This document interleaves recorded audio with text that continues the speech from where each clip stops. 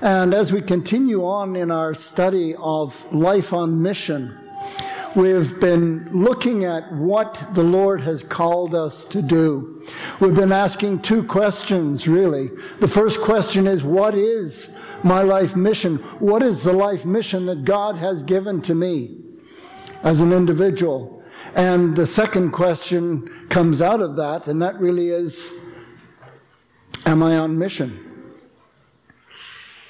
God has a purpose for each one of us. And are we about that purpose? Now, of course, in order to serve God, you first have to know Him, don't you? You can't serve Him if you don't know Him, and we've been talking about that as well. But as we look at the series, as we've been going through it, the first thing that we've looked at really was that when we come to know Christ, if we know Him, then we have our story of faith that we can share, and He sends us out as His ambassadors, as His witnesses.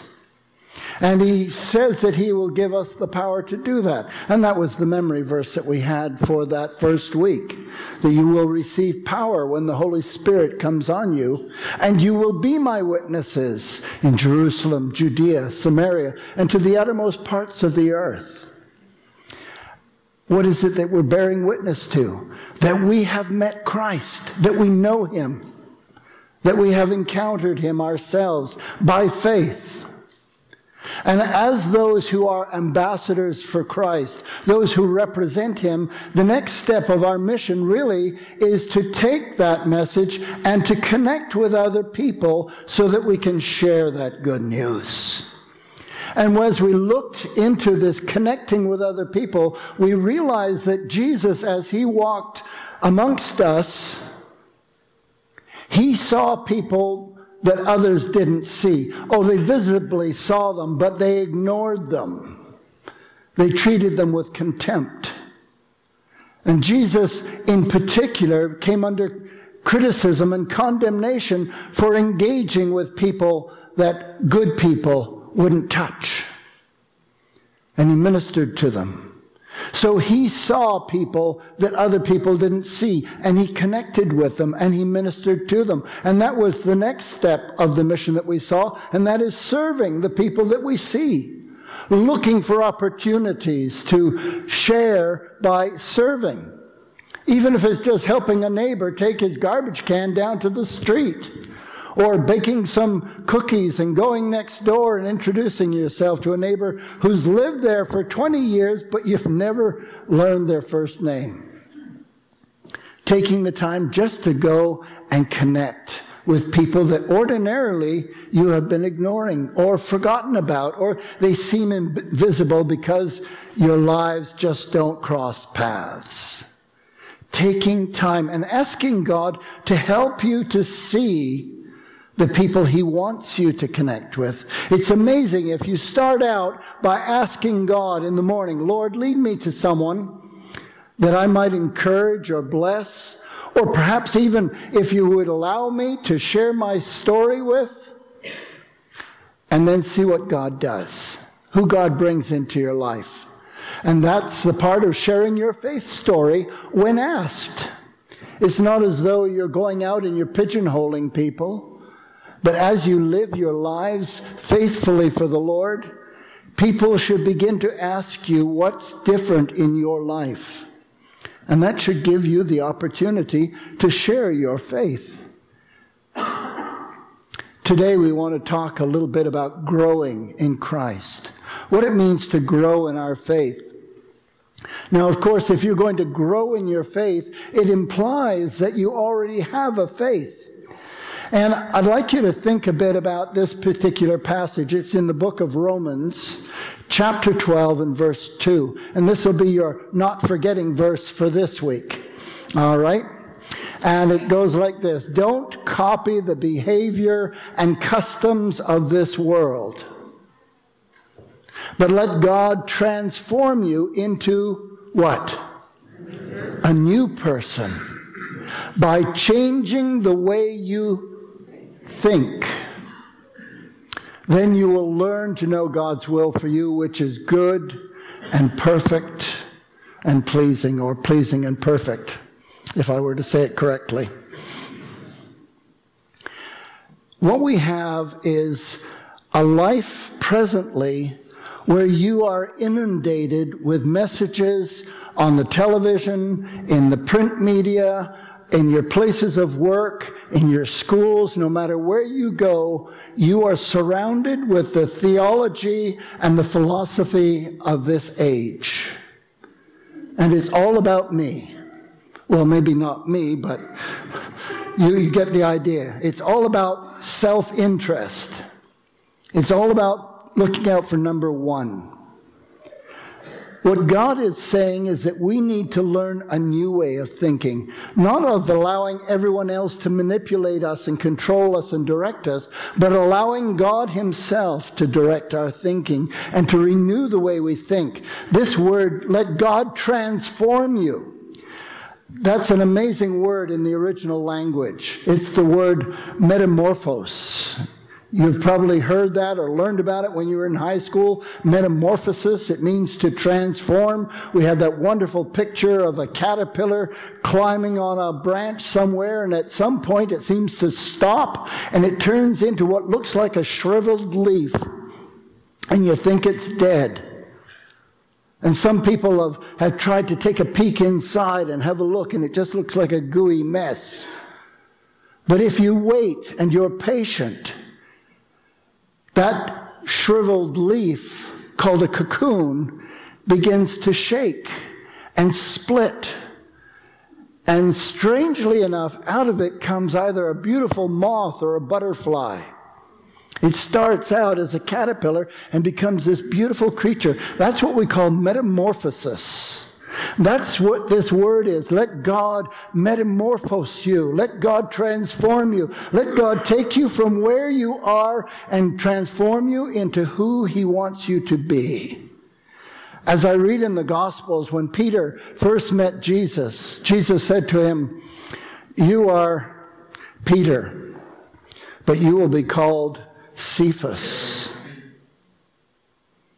You are one thing, but you will become something else." And as you read about Peter's life through the Gospels, you see how as he encounters Jesus, he's constantly being challenged in the way he thinks and the way he responds, and his faith and his understanding of who Jesus is slowly changes. At the end of the Gospels, we see him even denying Christ, and then meeting the resurrected Christ and being recommissioned to serve. And Peter becomes this new person. We're told that after the resurrection of Christ, the disciples were all gathered together. There were about 120 of them in an upper room. And they were waiting and they were praying as Jesus had commanded them to. And they're in this upper room and they're praying, and we're told that there was this sound like a mighty wind, and it looked as if there were flames of fire that came upon them. And they began to speak in other languages, and they flowed out of that room into the community, and they began proclaiming the resurrection of Jesus Christ. They were witnessing to what they had seen and what they had experienced. And the people who were watching on were dumbfounded, because they were from all parts of the Mediterranean region, speaking all kinds of languages, but they all heard and understood what was being said to them. Some of them listening to this said, "Oh, these guys, they're all just drunk. They're full of new wine." But the apostles and others said, "Well, how could they be? It's too early in the day for that. And besides, drunk people don't end up speaking other languages. At least if it sounds like another language, it wouldn't have been intelligible. But we're understanding. And these men are proclaiming the excellencies of God." Peter was transformed. Each of the disciples who followed Christ were transformed. One of the great evidences for the resurrection of Christ is the fact that these individuals who come from different areas and different regions and who had different lifestyles and different understandings, they were all united in this one thing. They said that Jesus Christ did die on that cross. They saw him die. They know that he was buried. And they know where he was buried. And they know that the tomb was empty. And they saw him resurrected from the dead. And in fact, they went to their graves. They went to a martyr's death, proclaiming Jesus Christ is raised from the dead. If I'm going to believe someone's witness about a topic, I want to know that they really believe it and they have evidence for it. And the evidence that we can present for the resurrection of Christ is the changed lives of the men who followed Christ. You have people like the Apostle Paul. Paul was a man who was out looking for Christians so that he could put them to death, arrest them, bring them back, put them in prison. Just like James was arrested and he was killed, the first to die a martyr's death. And Paul, who was called Saul at the time,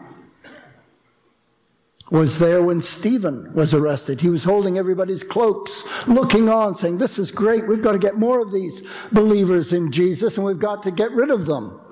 And he stood there while Stephen was being stoned.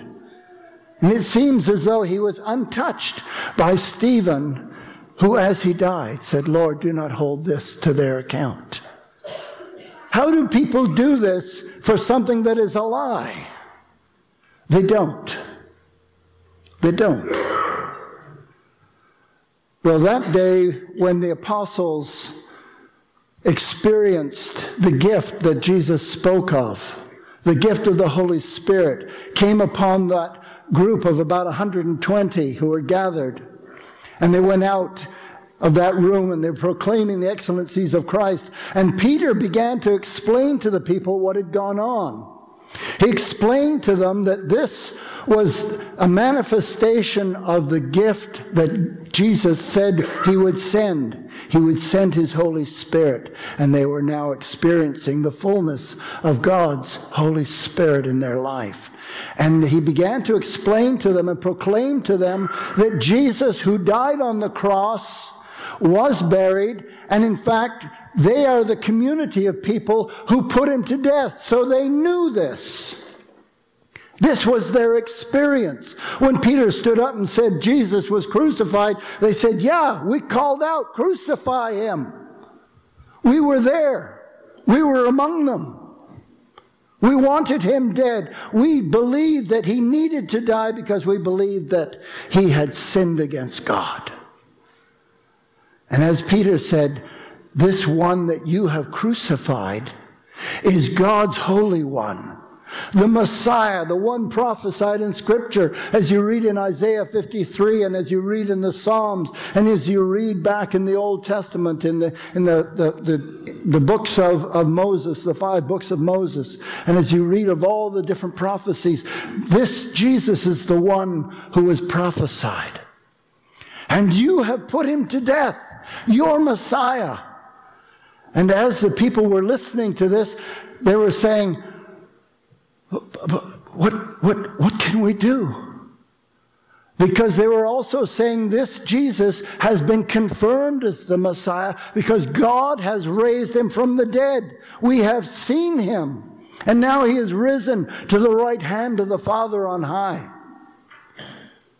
And being stricken in their hearts, realizing the full weight of what they had done, they cried out, what should we do? Now, folks, I need to tell you this. It was not just the people in Jerusalem at that time who were guilty of putting Christ to death. It was you and I. We share that guilt.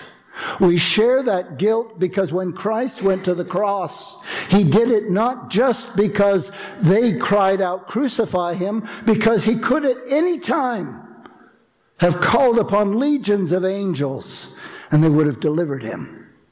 He went to the cross because that was the will of the Father. That was his mission on earth, if you will. He went to the cross to carry the sins of each of us, so that it was my sin. If I had been there, I likely would have been one of those calling out, "Crucify him." We all like to think that, no, we'd have been one of the faithful disciples. But those faithful disciples all abandoned him on the night that he was betrayed, didn't they? So it doesn't do much good me saying I'd have been a faithful disciple, because that would mean that I would have run away and abandoned Jesus on the very night that he was arrested and tried. And perhaps I'd have been another Peter. And when someone said, "You were with him, weren't you?" And I'd have said, "Well, no, I don't know the man." And some of us do that even now. "Are you a Christian?" "Well, yeah, I go to that church, but you know the story, don't you?" We are all guilty. All have sinned, and all fall short of the glory of God. So let everyone know for certain that God has made this Jesus, whom you crucified, to be both Lord and Messiah, or Christ, if you use the Greek term, Messiah being the Hebrew term. Peter's words pierced their hearts, and they said to him and the other apostles, "Brothers, what should we do?" If you find in your heart that you're calling out that same thing, I have good news for you. And it's the same good news that Peter gave. And he said, "Each of you must repent of your sins and turn to God." Those 7 English words really are represented by one Greek word, metanoeo. You all knew that, of course, but I just threw that in there because that sounds good, doesn't it? But the reality is, repentance means to agree with God about what he has said and what he has done. Yes, I repent. I agree with you, Lord, that Jesus is your Messiah. I agree that I have sinned. I agree that my sin should be punished. And I agree with you that Jesus carried the weight of that punishment. Repenting of my sins and turning to God. It's one thing to say, "Yeah, I feel bad about that." And very often as kids, when we were caught doing something wrong, "Did you eat the cookies?"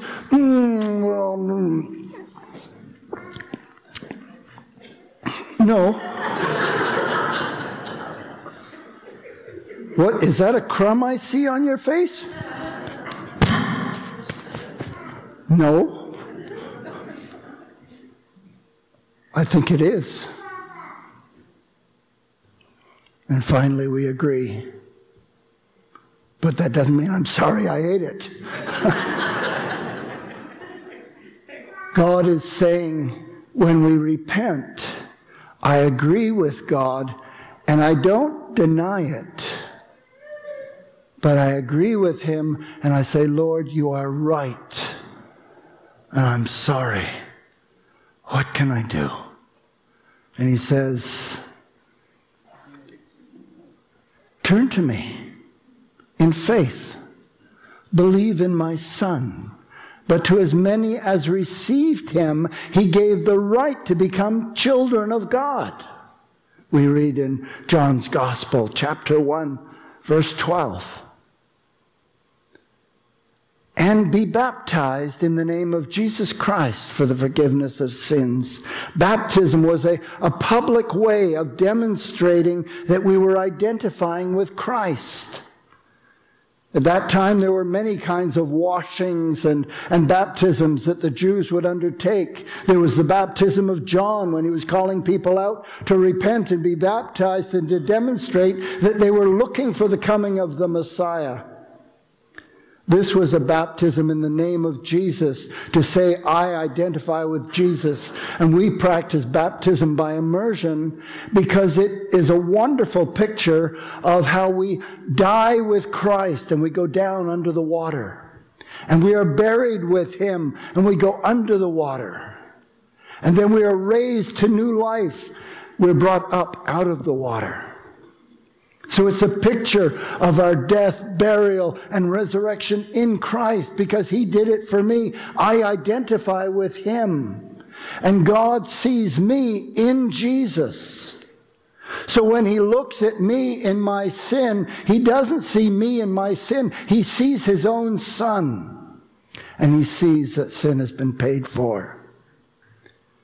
Then you will receive the gift of the Holy Spirit, he said to those gathered around.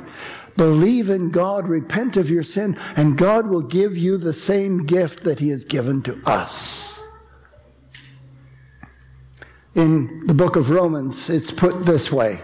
If you openly declare that Jesus is Lord and believe in your heart that God has raised him from the dead, there's that resurrection from the dead again. Take out the cross, take out the resurrection of Christ, and there is no Christianity. Make no mistake. You are not a Christian because you go to church. You are not a Christian because you are baptized. You are not a Christian because you're trying to live a good life. You are only a Christian if you have put your faith in Jesus. You believe in his death, his burial, his resurrection for you.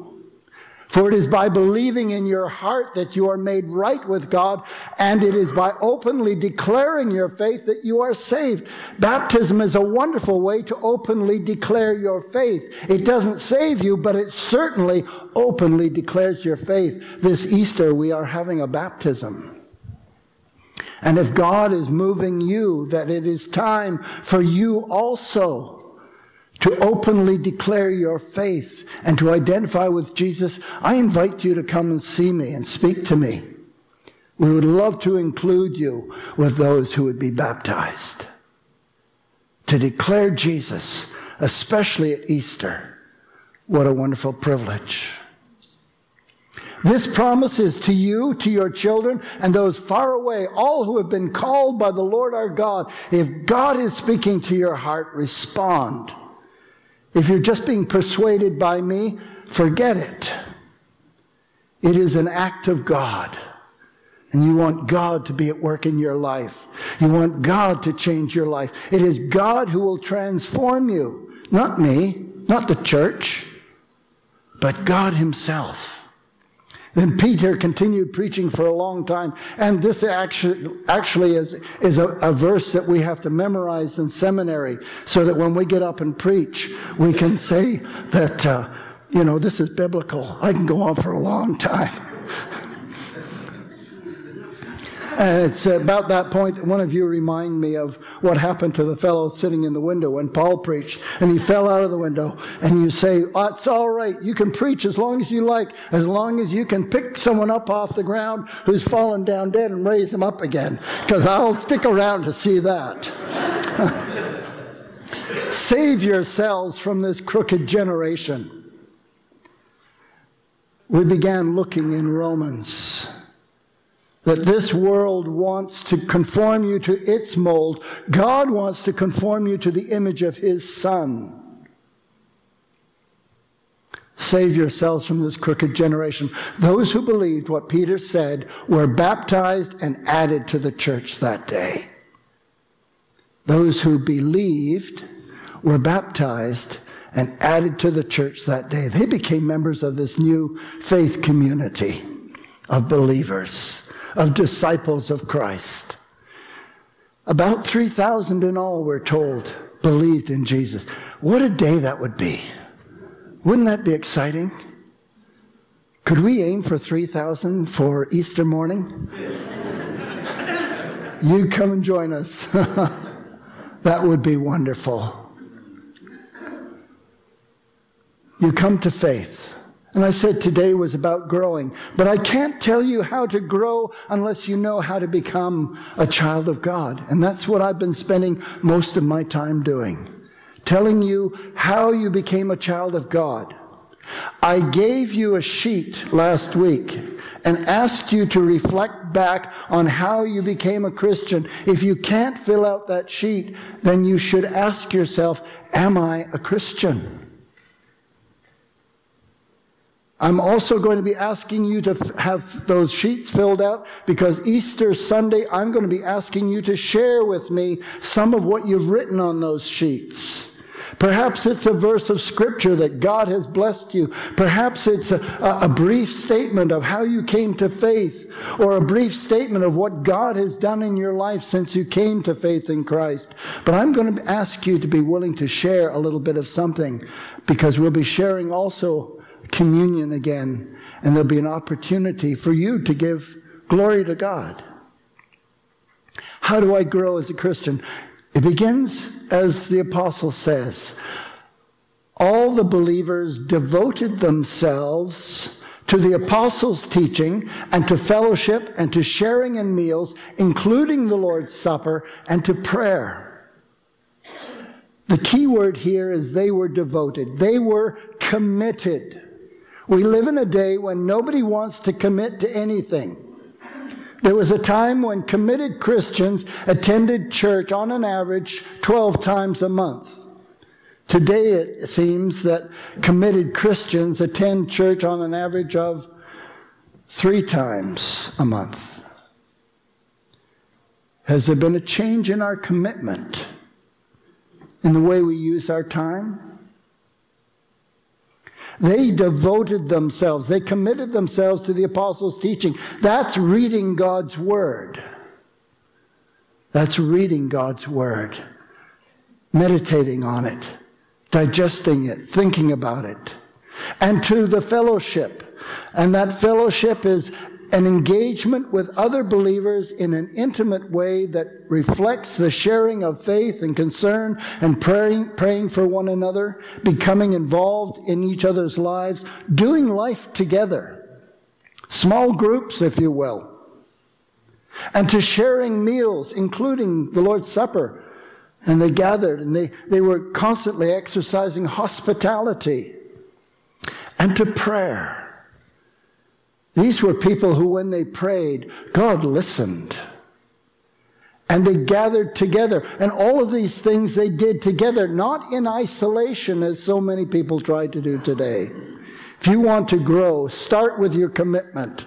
What is the level of your commitment to Christ? What time are you spending in the Word of God? How closely are you involved with other Christians? Do you take time to exercise hospitality? Do you participate in the Lord's table? Do you spend time in prayer? If you do these things, you will grow in your faith. And a deep sense of awe came over all of them. And the apostles performed many miraculous signs and wonders. And all of the believers met together in one place and shared everything that they had. They said, well, they sold their property and their possessions, and they shared money with those in need. I don't count these things as being my own, but if someone else has need, I will share with them. And the final area, if you want to continue to grow, is in the area of worship. They worshiped together at the temple each day, and they met in homes for the Lord's Supper, and they shared their meals with great joy and generosity, and all the while praising God and enjoying the goodwill of all the people. Worship is a key part of spiritual growth. Don't try to be an orphan Christian, that is, a believer who sits by themselves, or to be that log that's taken out of the fire and set on the hearth and growing cold. God has designed His body, the church, in such a way that we must serve and minister together and build each other up. And then we see the great miracle, which is, and God added to their number, their fellowship. How often? Daily. Daily. And daily you have an opportunity to be a witness for Christ. And daily you have an opportunity to grow in your faith. Can we pray that God would enable people to understand his word and come to faith daily? Can we do that as a church? Don't copy the behavior and customs of this world, but let God transform you into a new person by changing the way you think, and then you will know God's will for you, which is good and pleasing and perfect.